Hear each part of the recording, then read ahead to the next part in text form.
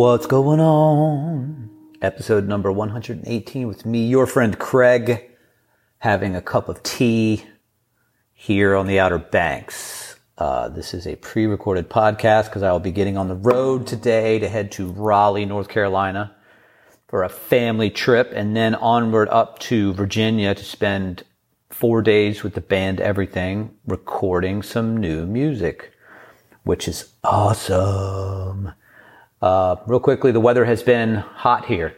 It's in the 90s and humid, and the waves have been really big, and people have been surfing.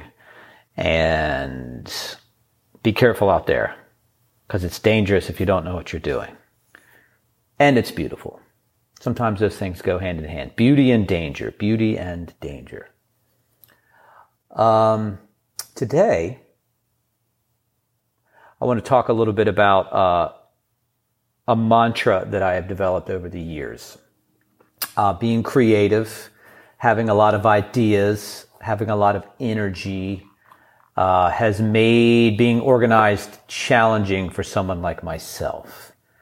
And in the last decade, I have really looked into how to manage myself better, how to organize my mind, how to have habits that can make me healthier, how to figure out how to be myself in a professional way as well as a personal way.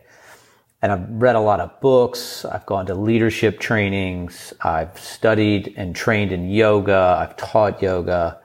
I have worked with people in sobriety circles.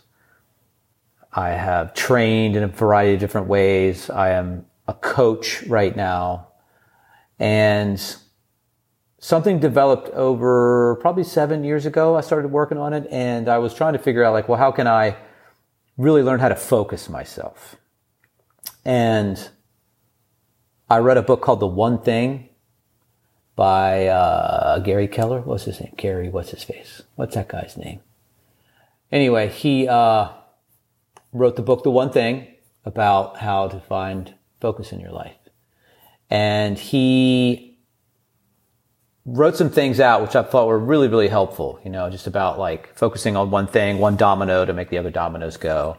I also did a new habits workshop with them and their organization, and he's associated with Keller Williams Real Estate. And one of the things he broke down was all the different buckets you work on in your life. So spiritual life, physical health, personal life, key relationships, job, business, finances. And I kind of took some of those ideas, and I would get these graph papers out, and I would write out a grid every day and sort of write down tasks in each one of those buckets and just sort of try to orient myself into my daily activities for what I was going to do in what area. And I kind of did that each day, and over the years, I started to refine it. And I carry a black book with me, and I would write down different buckets and kind of write things in there. And it just started to get more and more simplified for me in the way that I kind of move in the world. And I came up with the simplest version, which is meditate, move, create. And that really helped me out because it just made it simple. And it was like a hierarchy, right? So the first thing is to meditate, to work on my spiritual well-being, the slowness of my mind, my spiritual health, meditation, prayer, just really getting it correct, sitting, and then move. So some form of movement every day. And that's all kinds of stuff, right? So it can be from the littlest thing to the biggest thing, from running, yoga, all of that. And then create. And that's what we do in life. And I initially divided create into, I'm actually doing cool stuff, producing versus the stuff I need to do. And I just was like, don't even separate them.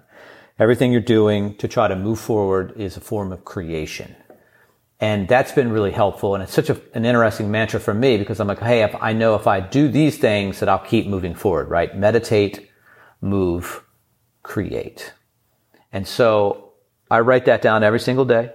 I write down items in each one of those things, and I try to keep the party rolling. So maybe that's helpful for you. Meditate, move, create.